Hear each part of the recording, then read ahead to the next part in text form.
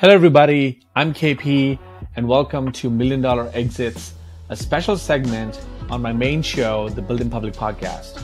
In this interview series, I sit down with founders who went from an idea to building a business and then eventually selling it for over $1 million, hence the name Million Dollar Exits. This is something I'm very passionate about and curious about at this point in my career. I want to learn and share all the insights, mindset shifts, lessons, and non-obvious tips that are part of this unique journey with the next wave of founders who want to take this path as well. So buckle up and get ready to be inspired and informed. Here's a special shout out to our episode sponsor, Paralect.com. Million dollar ideas come from every possible niche. If you're a busy domain expert in marketing, sales, finances, or healthcare and don't want to spend 6 months just to build an MVP, you'll find Paralect super valuable.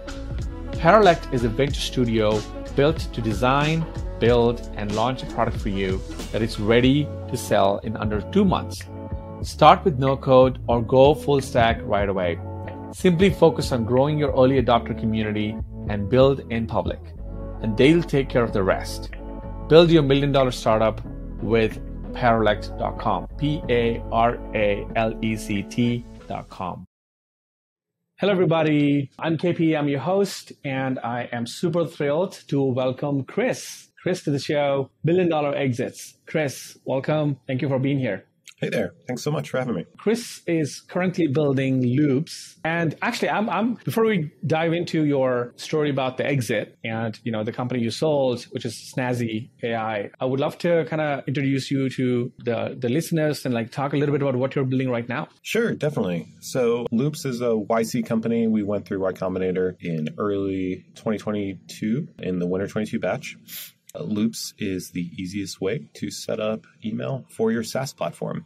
So we help you with product, marketing, and transactional email. Basically everything that you need from an email perspective besides sales email. Usually folks use a combination of SendGrid, Mailgun, MailChimp, Postmark, whatever. They glue it all together. It's expensive. It's a little buggy. No one knows where anything is. Loops unifies that all into a single beautiful interface. Lightning fast, simple, works everywhere, looks great everywhere. I love it. I saw also the comparison to Framer, and I thought that was pretty cool. And the design, I'm on the wait list, by the way. I need to get off the wait list. Sure. Happy to. We'd love to. Yeah. I don't have a SaaS company personally, so I don't know how much is relevant to me, but I do send a lot of outbound emails that currently I use HubSpot and other things for, but we'd love to check out Loops. And I did love Framer is a customer. Really? Oh, that's cool. Framer's a customer and the CEO of Framer's an investor. That's cool. But I was going to say the design really stood out for me, So I'm curious, do you personally have a design background or where's the love for design coming from? Sure. Yeah. So we don't have any designers. That's just me. My background is, I started my professional career in design.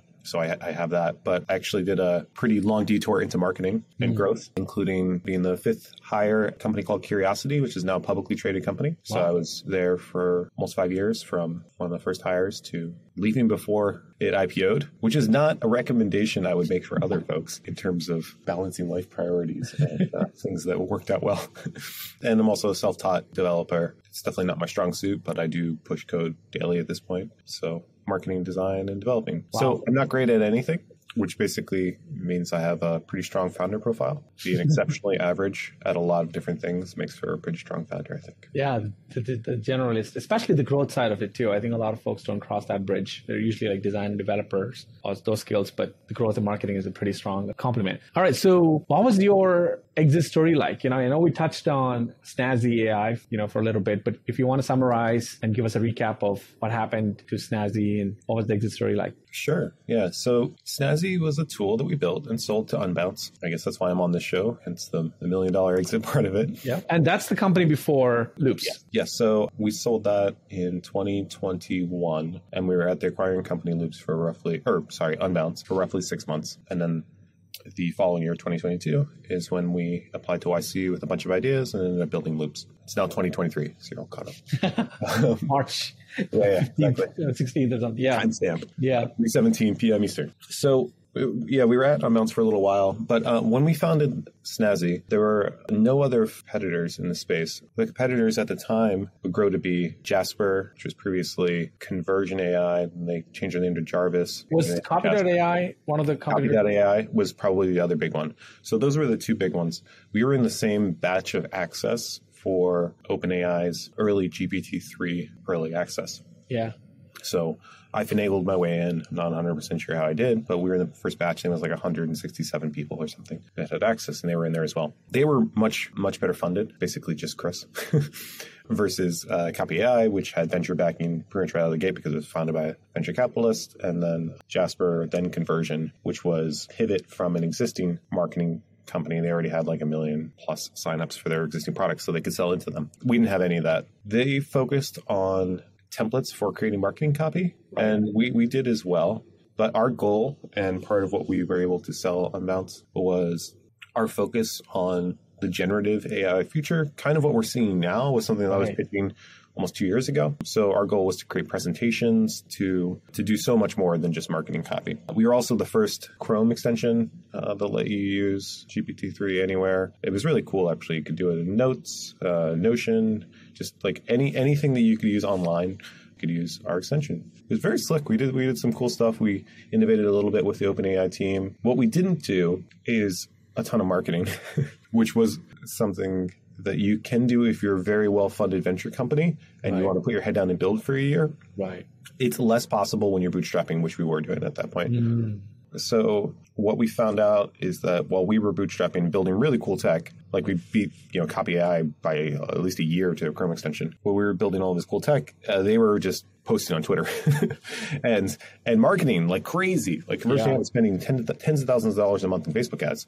Yeah. So we started to do that. Our presence rapidly grew. Revenue rapidly grew. We got on some radars. We got a couple acquisition offers, and Unbounce ended up making the one that made the most sense. I can't share actual revenue, but what I can share is that our revenue was basically doubling at the time of purchase, and it continued to do that as we were absorbed by Unbounce. So it was a great purchase for Unbounce at the time from an acquisition perspective, and it was great for us too. Right, strategic acquisition. And also it seems like it was an acqui-hire, right? You were there. Did they bring in, who was with you along in the team? Yeah, so shortly after founding the company, I brought on my co-founder, Adam. Adam and I have worked on a number of projects before. We actually met at Curiosity, which was the first company that I mentioned earlier. Yeah. And I brought him on and he helped us scale it out. He built some really cool stuff. Some of it I don't think I can talk about, but the tech behind the scenes is awesome. And we were able to quickly... Unbounce got both of you in? Yep, just the two of us. And then Unbounce was able to fully build it into their platform. It's now called Smart Copy. If you go to unbounce.com, it's really? right on the headline of the landing page. And it's a big focus of what they're doing. So they had a vision that aligned with what we were hoping for, which was that we would take the API and the really cool stuff that we were able to build on top of it and build that into a platform that had network effects. Like Conversion AI had their existing platform they built on top of. We wanted that for us, and we were able to get that with Unbounce. So Unbounce is massive, right? Do you remember any stats? Like how big were they when the acquisition happened? No, but they're freely available. Unbounce is a much older company. They're the largest landing page builder on the internet. Right. If you're in marketing, you've used them before. Yeah, they're huge. I mean, I feel like their platform definitely is in a whole different league compared to even Conversion, Jaspers, or Copy.ai. Oh, yeah, they're much bigger than all of those companies. Yeah. So that was great. Suddenly, we were at the biggest company. Yeah, so from the smallest to the biggest, and then we were able to integrate into what they were doing into our landing page builder. So all of a sudden you could generate landing pages with AI and you could generate iterations and copy, and we were able to tie that into their millions of data points around headlines. So we basically had this giant headline library we could fine tune against. And it was really, really cool. And once we built it in and we migrated everything over, we hit the 6-month mark and we were like, well, we did the thing. What now? What's next? Right? Yeah. We felt like we had one more in us. So we left without a plan at the end of 2021. We took time for our families through the holidays, and then we applied blind late to YC, got in. I think we were the last company that got in, and we got with a bunch of ideas, and we ended up building loops because, if you've used MailChimp, you understand why we're building loops. So is Adam with you too in this one? He is. Yep. That's so cool. That's cool. So what I love about your story, Chris, is that I've been interviewing a lot of founders in this podcast, especially in this segment, and like the stair-stepping approach that I think often doesn't get enough spotlight on is where you started out as a bootstrap company, you built it, grew it, and got a meaningful exit, and then now you're taking a wild swing because going to YC and building loops and going after something that's as big of a market like MailChimp is huge. It's a huge TAM market. And so it's very, very cool to see that, you didn't straight up jump to a VC-backed idea. Was that intentional, you think, or was it just serendipitous that you just built a small bootstrap company first and then kind of stair-step there? The plan was definitely stair-stepping. It's very difficult to break out of the norm and to break out of a small pool when you're a smaller company. Yeah, is what I found. You need venture backing to really reach that scale, or you need to lock in for a much longer period of time. There are non-venture backed successful companies, of course, in technology, but it requires growing pretty slowly for a long period of time. Because if, the other option is somebody gets venture funding and they copy your business. And that's the thing that happens often. So we knew we needed venture funding, and we knew we needed a lot more than we currently had. And we also saw some inevitabilities at the end of the OpenAI road. I think some of our previous competitors are probably hitting some of that with ChatGPT, with Microsoft's acquisition and integration into all of their products. Same with Google. I think life gets a lot harder. And in retrospect, I'm very glad that we didn't build a generative presentation building platform based on AI now that generative AI is coming to Google Slides and PowerPoint. Yeah, I feel like that's become table stakes now, right? Right. So I'm curious, so as we speak today, we just saw yesterday and day before, there were 2 back-to-back launches, one from Google and one from Microsoft, both integrating, all these AI features into their suite. But also the biggest launch was GPT-4. I want to hear your take. What do you like about it? What's your opinion? Cool. Yeah, I'm on the early API access. Also, on top of that, I haven't. So have you seen the GPT-4 stuff before it came out live this couple days ago? Is that what you mean? I can't really talk about it. I don't think too much, but yeah. So I've been able to maintain like pretty good inroads with all of those fine folks, and obviously there's like the YC tie-in as well. But yeah, so it's awesome. The 32,000 token parameter is pretty crazy. Even like the current version, which I think is limited to 8,000, is pretty substantial increase in the amount of tokens that it can take in as a request. I think there's some pretty stunning potential as to what's going to happen. I'm less sold on everybody incorporating GPT-4, 3.5, whatever they currently have access to into their product. I think the way that it will benefit users will be through documentation initially, which you're seeing. I'm not sold on the generative aspect, and I'm not sold on the summarizing. Interesting. So for Loops, are you being a little cautious about integrating it into Loops' core platform yet? Do you want to wait a couple months and see if there's a real use case? If you're a user and you want to send an email about a new product you're releasing to 150, 200,000 people, are you going to generate that with AI? Should you generate that with AI? I lean towards no. Yeah. Because like one small hallucination, one small error in the generated text, and like maybe it like places a decimal point where it shouldn't, and you just told your entire user base that something is on sale when it's not, or is much more expensive. So Loops is one of those things where you use inflection points around your company, or you create these automations to onboard folks, or you generate like a forgot password. Those are things that I don't know that you should be generating with AI. You could do it once, you focus, you do it really well, and then you turn it on, and then you let it continue to function. The saving time of 20 seconds, 5 minutes, whatever it is, versus the potential downside, I think isn't worth the bargain today. I think folks are gonna. I think there's going to be a backlash where folks are going to, summarize a meeting. They're going to summarize it wrong, and then a deal is going to go bad, or they're going to use the AI auto response. You're going to see a bunch of meme pages, aren't we? Right?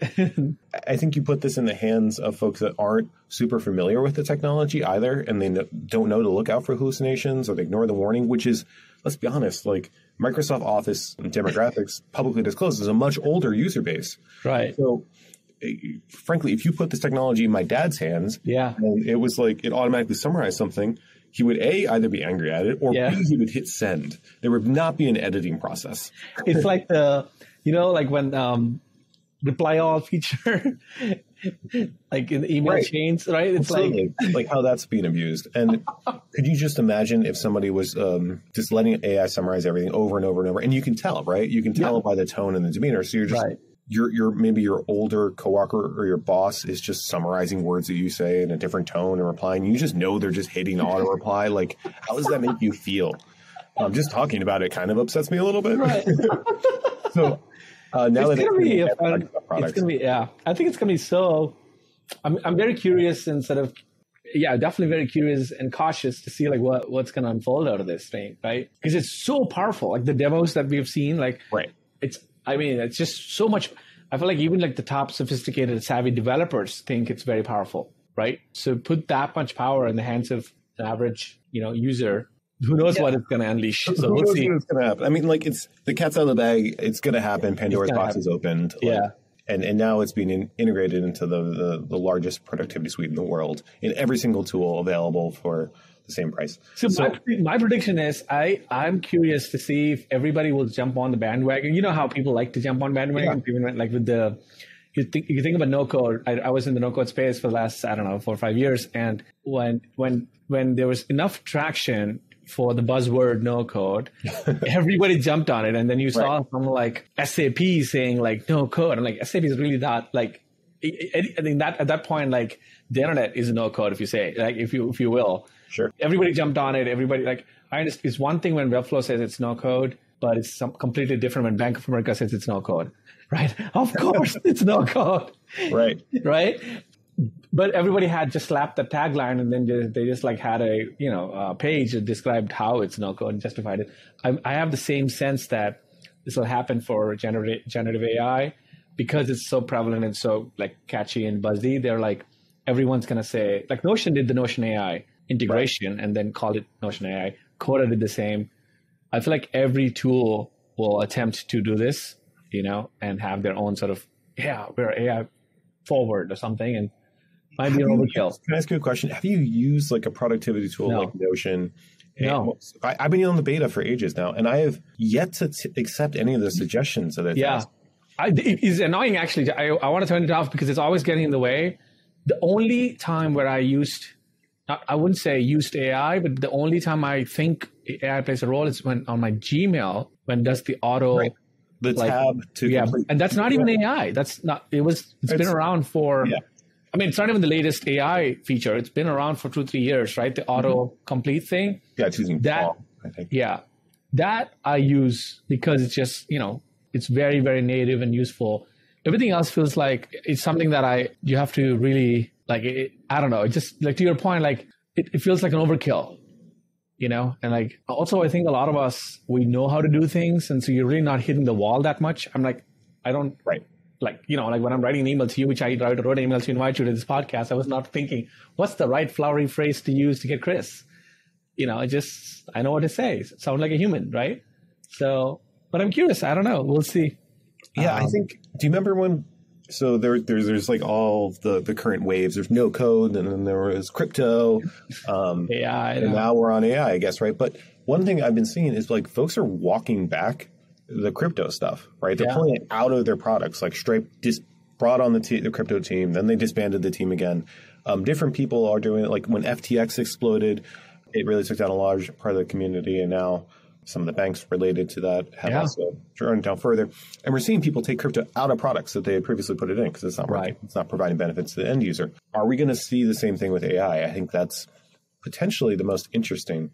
I don't know. If Microsoft can't execute it, then I think we will potentially see it be pulled everywhere because they have access to the largest surface area. Yeah, exactly. The largest surface area. So if they can't get it right, then nobody's going to be able to get it right. And just today is when they've announced that it's now in every single Microsoft Office product. So it's on the website. It's live. So we'll see what the reactions are like. Let's see. I also haven't. The other thing too, I was talking to my wife and asked her, "Hey, have you used Bing recently?" Because OpenAI is integrated to Bing, and Bing's so. If you watch the demo, and if you just go to Bing now, like it's just so powerful compared to your lame Google Chrome browser. But I still am using Google Chrome. And I asked her, and she said no. Like she's like 7 billion people are not going to switch over to a new browser because it's got like a particular new whatever hotshot feature. It's gonna. I think Google still like the old habits are still going to persist. And I'm like very curious to see if as long as Google doesn't sort of implode or doesn't do something stupid to cause their own self-goal, I think they still have the advantage in terms of search. So in terms of like the browser, we'll see again, Yeah, but Bing has nothing to lose. I mean, well, they do like $3 or $4 billion a year, I think, in revenue. But compared to, that's like Google's entire business, right? 90% of its revenue comes this is Google's game to lose. Like you said. Exactly. Yeah, Google's game to lose. This is Google's game to lose. So anyway, so back to our actual set of topics around exits. But this was fun. Thank you. What was your founder journey like before you got to Snazzy, Chris? How did you arrive at that idea? Yeah, tons of side projects. Most didn't generate any revenue. They were all fun. Yeah, they were all fun. A lot of writing. I find writing to be very cathartic. Maybe that's another reason I'm not a big fan of the AI stuff. It kind of takes away from that somewhat. But I think you need that. I think you need to create a bunch of things so that you know what real market pull looks like, and so you understand like what the complexities are across the board. Like, I've set up a couple Stripe Atlas accounts, and now I know how to handle my taxes, and that's actually surprisingly helpful.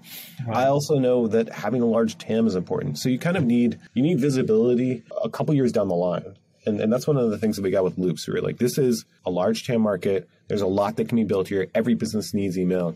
We can build. If we fail, it is no one's fault but our own. This exists. We can make this work.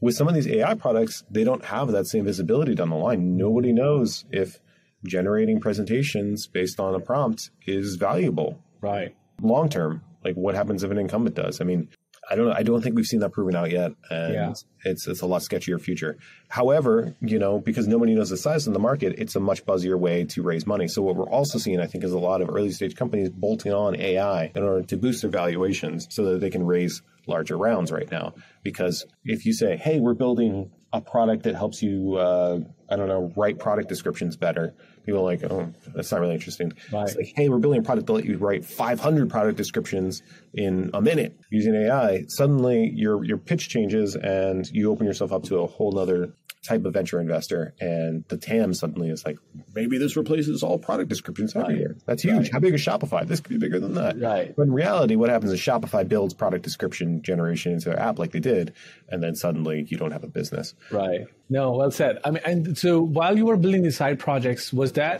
you full-time at some other place, and then you were just building them on the side to eventually become a bootstrap founder? Yeah, for the most part. I've always worked. That's kind of been a thing for me. I find it, I need to work. I need to do a thing. I need to be constantly moving forward. And if I'm not, I feel like I'm moving backwards. But for the most part, while I had a full-time job, I was always working on some other projects. And in some cases, the projects were just writing. They weren't always a software project. So with Snazzy, at what point did you ever go full-time on Snazzy? If yes, then what was the inflection point that brought you full-time? It was very close to the purchase point. Because that's when the revenue eclipsed my bills ages ago. I think that's when the revenue eclipsed my bills, my salary, and then higher than my salary would have been in a best case scenario working at like a FANG or a larger company. And not only mine, but my co-founders as well. Right. So. Gotcha. Cool. I mean, in the early days, right, did you have any specific challenges while you were pursuing Snazzy? Like what were some hesitations and challenges that you faced early on? Churn is always a problem with early stage SaaS companies.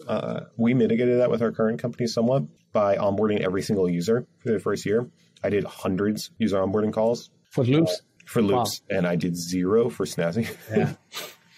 I think, oh my God, the difference between the retention rates between those two companies is bananas. Yeah. So highly recommend doing that. And that's one of the things that I realized during the process is we were building things because I thought they were cool. We were not building things that users wanted all of the time. Now we build things that users want all of the time. And as a result, you could see them live.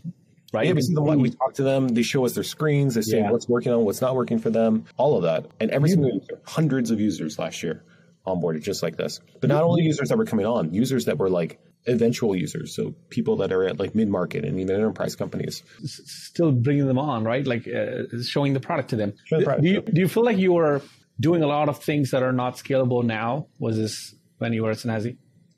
We're now in the scale mode in terms of scalable processes. during YC and last year, definitely not scalable. In fact, they tell you, do things that don't scale. It's repeated quite a lot. And now we kind of know what's going to scale. So we're starting to build those processes in so we can do that. So were there any myths or misconceptions about exits that you believe were debunked from your experience? Yeah, it's not a fast process. We have probably one of the fastest acquisitions for a company worth upwards of 7 figures. And for you, how long was that process like? I think it was 45 days, and that's exceptionally fast. Exceptional, yeah, wow. Yeah, and that's, there's multiple teams of lawyers on each side, go back and forth on it. You need buy-in across the board. There's a board of directors. There's also the investors and shareholders for iMounts as a large company. So there's a lot that goes into it. They did a lot of the work up front. They were going to purchase a company in this space. So they had prepped some of that ahead of time, which made it faster. They were able to move much more quickly. And then we got lucky with the lawyer that we chose, and he was able to get out of the way. I think I'm not a lawyer, so don't listen to this, but one of the more counterintuitive things is to not listen to your lawyer around some of the things that they get hung up on. There were some things that they would get hung up on that were just inconsequential to us, but it would cause an extra couple of days turnaround time while we discussed it with the lawyer and be like, this isn't the problem. So I think in retrospect, I would have moved even more quickly through some of those barriers that they tossed up and probably brought on a more experienced founder to help me understand where some of the real hangups were, because they weren't in the places that he highlighted. And maybe that could have been my choice of lawyer. But Interesting. Yeah. I like the part about maybe seeking advice from someone who's been through this process 2-3 times, right? That would have been, I think, helpful, right? That's always a good sort of tip to talk to someone who's been through exactly what you're going through. And so what are a few tips? Let's say 3 tips for someone who's on their idea to exit journey from your experience. Sure. What stage are you looking for? At the idea or the idea? You can spread them across. Okay. Idea stage, you should definitely do something that you want to do long term.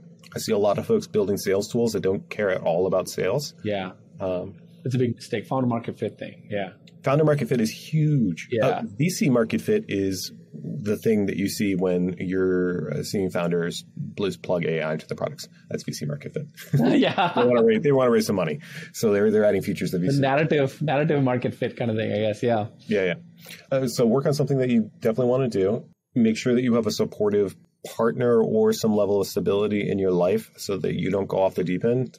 Depression, anxiety, stress, all that stuff is actually pretty paramount in the founder community. It's not really talked about very much. You see it when you start to connect in person with founders and you talk about what their life is like, especially if things aren't going so well. So, just make sure that you have someone you to rely on, whether it's family or a partner or whatever. And then, so that's more midway through, because there's going to be those times when things go bad. And then towards the end, the acquisition side of it, it felt like it was. If they don't buy this, we spent up so much time and energy, what is going to happen now? The sunk cost fallacy. Exactly. Yeah. It feels very sunk cost. And your acquiring firm, they were great to negotiate with, but they know some of this stuff and they can use that to their advantage and drag it out. That didn't happen with us, but I've seen it happen with other people. And the inverse is actually true. If an acquiring firm is spending this much time talking to you and paying attention to you, then it means you're building something of value. And if you're building something of value and you're having trouble seeing it, just know that other people do see it externally. So, yeah, that's a good one. Yeah, that's a good one. I'm glad you spread them across the 3 stages. Yeah, the 3 stages there. So in your experience, how did the 80-20 rule play out? What few vital activities of building your startup do you believe in have resulted in high leverage outcomes? So from a marketing and growth perspective, the biggest mistake that I see people make is to spread out their efforts across different channels. And you should definitely find a channel that works and then double, triple, quadruple down. That's the best way to do it. So with Loops, actually, we did it with Snazzy. Companies. With Snazzy, we do it on TikTok. We were super successful. Wow. And I've been successful with 2 other companies and where I worked in marketing and growth positions utilizing TikTok, so I knew it was going to work well. And it was incredibly successful. Tens of thousands of new users a day through TikTok at its high point. We also made it a freemium tool, so that played in really well with TikTok. It's a good user base for that. And with Loops, we're seeing it on Twitter, so that's where we're spending our time and focus. Previous to this company, you must have tried TikTok for Loops too, as an experiment, no? Yeah, a little bit. It's not the right sector. is kind of what we've seen. We want B2B founders and for the most part, B2B SaaS founders, and for the most part, like the density is really high on Twitter. Yeah. The effort to outcome ratio is really high. Like I can make a tweet, spend 5 minutes on it, 2 minutes on it, and it can result in like 40 new signups. Right. And versus the amount of TikToks I would have to do. And I do have a TikTok. You can find me. I'm at Product Market Fit on TikTok. What? No way. That's not your handle. That's cool. Yeah, it's not bad, right? That's cool. So, but what's fascinating in this just example here is that there's no one silver bullet is what I'm learning from one company to the other, right? Like even within the company or within the one journey, what may work for you the first 6 months may not work for you the next 6 months, right? So it's good to keep an open mind about channels. Definitely. Go where your users are is a big part of it. LinkedIn would be successful if I didn't despise posting on LinkedIn so much. If it wasn't such a cringe show on LinkedIn. Right. If you're a B2B founder and you can handle cringe, there's probably not a better place to be than LinkedIn. I can't bring myself to post on LinkedIn as well, man. So, and I know it's a missed opportunity. So it's like really kills me. It's like, God, Yeah, go where the social network vibe is taking you. Like 6 years ago, Facebook was the place. Facebook groups were definitely the place. YouTube SEO was great for us at a previous company. So, that works really well. Wherever you find that you're getting distribution is where you should go. And distribution usually happens with social. You should definitely nail organic first. Certainly not do any paid advertising in your first year if you can afford not to do that. It's a bad sign if you have to do paid advertising in year one. So from product, I mean, you just touched on growth and marketing and some tips there. Like from product, what were some 80-20 like rules that, gave you higher leverage results? I mean, talking to users is always the best thing that you can do with your time. And I have a question about the talking to users part. I feel like it's like one of those things like do things that don't scale. It's a very, very prevalent and cliche advice, but it's hard to execute it. It's so easy to execute it. What's that? It's so easy to execute it. I'm going to get there, which is imagine a founder listening to this and they're like, I know everybody says talk to users. Yeah. I have to, what's my excuse to talk to them? How do I get, like I already did my onboarding call 10 days ago. They're onboarded. They're tinkering with the tool. How else should I insert myself into their life to talk to users? This is a popular question, by the way, that I get. So I'm curious what's your answer. Well, it depends what you're building. If you're building like a PLG tool, then if it's users and they're 10 days in and they're not using the tool, then you have a problem, right? You need to find out why they're not. Like you can review screen sessions too. There's a million tools that'll help you do that. But just asking them why they're not using their tool is great, especially if you have a personal rapport with them because you've chatted with them. You built that connection. So just reply to the email that you have with them and be like, hey, it's been 10 days. I noticed that you're not using the platform. What's going on? And, make it a little friendlier. Yeah. Use GPT-4 to make it a little friendlier. But just keep it really simple. Be like, hey, just checking in. I send, hey, just checking in type emails all the time because I still have that personal connection with users. But the real problem that you see with founders early on, when they say, I don't know how to talk to users, how am I going to find this? Like, if that's your problem, then you have a really big problem because you don't know where to get users. Like, if you have trouble talking to your users, then you're in bad shape with your product. And you should have thought about that really early. So we charged our first users $99 a month for unlimited emails, flat rate, 7 days after we started building. And we got 3 users to sign up out of like 20 that we talked to. 2 of those users are still with us a year on. Wow. One of them canceled like 2 months in when they realized it was nowhere near where they needed to be. But what we had was literally a text editor. That was it, like some off-the-shelf text editor. You hit save and you hit publish, and then that sent us like an email to send it out. And we would manually send it basically in the back end for you. Right. And that's what people were paying for. And you know what? Most people that we talked to did not want that. They did tell us what they did want, and we continued to talk to those people in the future as we started to build this stuff out. But a couple people, it worked for them. And we just kept building and kept finding more and more and more people to the point where by the time at the end of the year, our conversion rate off of calls was like 80 or 90% for users to at the very least sign up and begin to use our platform. And when we started, it was extremely low, 10 to 20 at a max. Well, what's been consistent is that you still kept talking to users, even if they were pushing the product away because they're like, this is not good enough for us yet. Yeah, 100%. Yeah. And we're actually adding probably this week, maybe next week, a button in the app to literally just book a session with me to chat. Because I'm not onboarding users anymore. Now you get an invite code and you can go sign it up. But I still want that personal connection to offer people the personal connection. So it's going to literally have a link to my Calendly. You can book a session, talk to me anytime. That's cool. So when you were building Snazzy, like switching back to that, how much time were you allocating on building Snazzy versus other activities in life? Like I know you were a full-time, you had a full-time job. So how were you juggling these things? Which is another question that a lot of people have, like, oh, I have a full-time job, I can't build something on the side, or so on. Well, then you don't want it enough. Yeah, I knew you were going to say that. Yeah, I mean, generally, like, what was the you problem for sure? What was the juggling like? I mean, I was routinely getting 4 to 6 hours of sleep at best. You just do it. You just don't have any other hobbies. That's actually a superpower. Is not having hobbies. Is to make your business a hobby, and then you get really into it. Like, don't play video games. Yeah, don't watch Netflix. Don't watch. Just take all of those leisure activities and replace it with building a business. And if that doesn't work for you, then you probably shouldn't be founding a company. Yeah. Work at another company, work at a startup or work at another company. Yeah, exactly. Yeah. You know what's funny? So yesterday I was on the Indie Hackers podcast and Cortland DM'd me. You know Cortland Allen, right? The founder of Indie Hackers. And he DM'd me like an hour before and he goes, Kippy, what are your hobbies?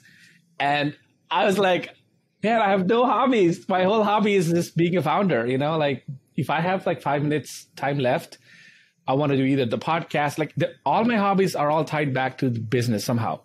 Right. And what's left is like the time with Neil, like we were talking about earlier, like, family, time with my son and my wife. And they both always say that there's not enough time, so it's like, I got no hobbies, Cortland. That's my story. And that's honestly, and if that's a problem, then that sucks because you're competing against people that don't have hobbies.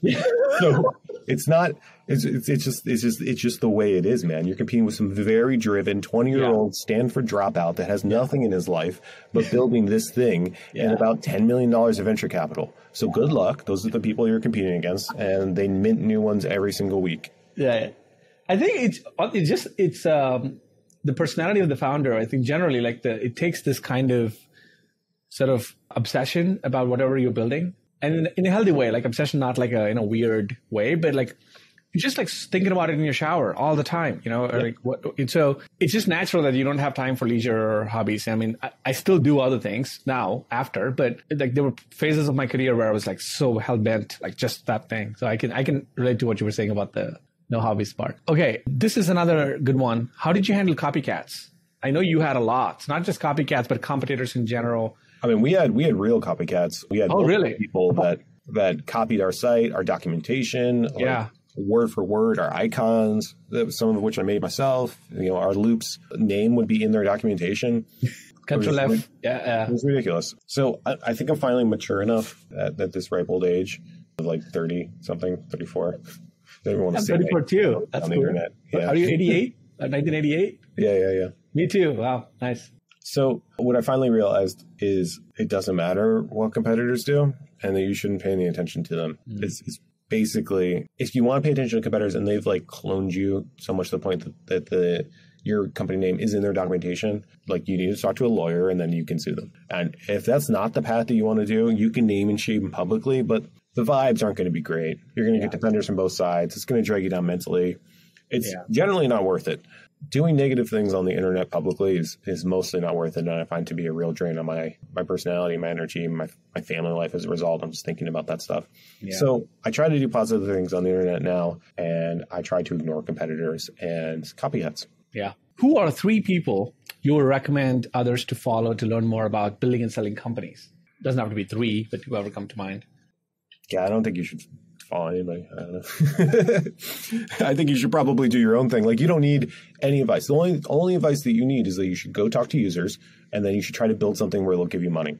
And that's really it. There's literally nothing else. In Y Combinator, I got in and I was like, okay, we're going to go. I'm going to hear the secret words of wisdom from freaking Paul Graham, Michael Seibel, and these gods of the startup world. And you know what they said? The same stuff that's publicly available. They just repeated it more and more often face to face. Can we actually talk about that a little bit? I want to kind of go a little deeper into your YC experience, because that's another thing that, is everyone wants to know what it's like to be inside YC. What were 2 or 3 big reflections you had while you were there? Like, one of them seems to me that what's inside is not any different from what's outside publicly on the startup school, the advice stuff. Yeah, ignore conventional wisdom. The companies that did the best were the quietest. So 2 examples. These are companies that were in our like mini batch. So like broken out from the main YC thing. There's 6 companies in Like in a it pod? with us. Is it like a Yeah, pod? pod basically. Yeah. So there's 2 of them. One was a founder that left Facebook, and he was a solo founder when he came in. He ended up bringing on a co-founder they previously knew. He didn't have a product until halfway through. He was selling exclusively to enterprise companies. They hit their Series A in 10 months, and they did $1 million of revenue in less than 10 months. And every customer they bring on is $150K in MRR minimum. Yeah. And they have, like their TAM is like maybe a couple hundred companies today. He has posted like twice on LinkedIn, doesn't have a Twitter account, doesn't go to any of the events, just knows this industry super well, incredibly intelligent, lives in DC near me. Oh, really? Yeah. Is just absolutely smashing it. One of the most successful companies in the batch. Nobody even knows who he is or what his company does. So there's that person. And then there's another person who is also in our batch, and they pivoted halfway through from one tool to something completely unrelated. He's not a technical founder. He's he actually has a government background, and he learned sales basically in YC. And they got to 10K MRR a week after pivoting, which is astonishing. And he just did it through sales and bringing on large contracts. And the technical team was building it, and he was just out there pitching until somebody said yes. And he was relentless, highly caffeinated, a little bit older. He was in like, I think mid or late 30s, early 40s. And it doesn't fit your profile at all. Non-technical, never written a line of code. And he was pitching not a dev tool, but like a dev infrastructure level tool. His CTO pitched him on it. They pivoted away from what they were previously doing that was more in his wheelhouse. And they're wildly successful. So those are 2 people in our little limited pod. Don't fit any of the standard things. Didn't do YC Startup School. Aren't on Twitter. Aren't on any of these places. Don't know what indie hackers is if you ask them. Extremely successful building software products out of YC. So you shouldn't follow anybody. You should just go talk to users, know your market, and then build something that people want to pay you for. Because that's really all there is to it. Yeah. There's as many molds of this as there are humans of this, right? Like there's no one mold, seems to me. Exactly. It's just you're hearing about the people that are successful on Twitter and on indie hackers because that's what they've chosen. They've said yes to some podcasts. Hey, they've done the posts and they're celebrating. But the really rich ones are the quiet ones. Yeah. They're the ones. All things in life, right? The real ones. Like, you don't see Warren Buffett on Twitter. What's that phrase? The rich yells, wealth whispers or something? Yeah. It's no. Like I was saying, like Warren Buffett doesn't sit there and write threads, and Charlie Munger doesn't give a shit. Like I saw him really lay into the crypto, people. Right. In one of the recent, interviews, he's like doesn't care what Twitter thinks. He just goes into it. Anyway, that was it. That was my last question for you, Chris. Thank you so much. This was such pleasure, so much fun. I learned a lot about the journey, and hopefully this was fun for you, like walking down the memory lane. And thank you so much again. Yeah, definitely. I appreciate talking to a fellow oldie, 88. Yeah. There we go. We're here. Yeah. Awesome. Have a good one, okay? Thank you. Thank you.